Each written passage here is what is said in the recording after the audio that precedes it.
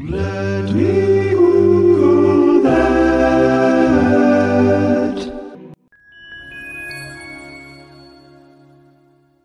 When I was a teenager, I kind of hated jeans.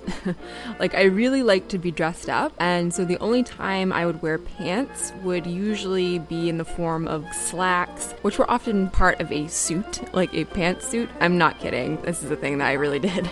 Mostly this was because I wanted to wear high heels, and I wore high heels like every single day. As I have gotten older, I have come to appreciate the comfort and efficiency and reliability of a well-worn pair of denim blue jeans. So denim itself actually has a very strange history. Originally, it was produced as a wool-cotton blend, which was mostly used to make ship sails. So this was going on well into the 1700s before people figured out that combination of textiles was not really a good material for that purpose. But the sailors, who probably didn't want to waste all of it, did begin to wonder if they might be able to attire themselves in it. So eventually it was made no longer as a blend, but just with cotton, because, like, ugh, wool. And specifically, the sailors thought they could fashion some pants out of the fabric. So the sailors who first started kind of putting these duds together were Genovese, and so these pants came to be called, oddly enough, jeans,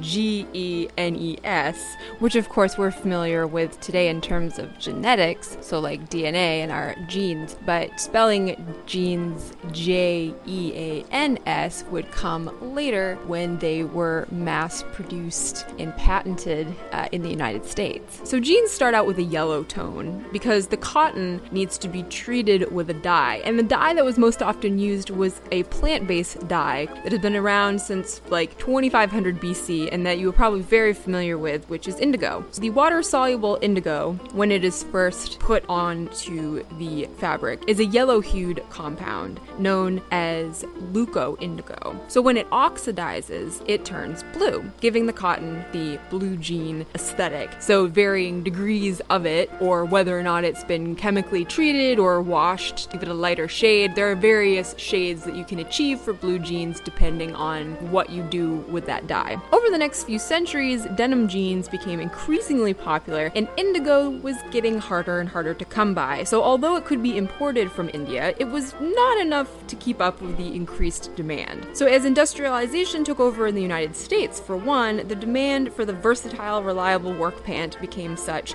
that a man named Levi Strauss took it upon himself to design denim wear specifically for the market most in need of it, which were California miners. So Levi's as a brand flourished in part because Strauss could mass produce them, and a major reason that he could do that was because of the invention of synthetic indigo dye. Therefore, no longer having to try to import it or try to obtain it naturally, having something that was a synthetic method that could be mass produced totally changed the denim jean game.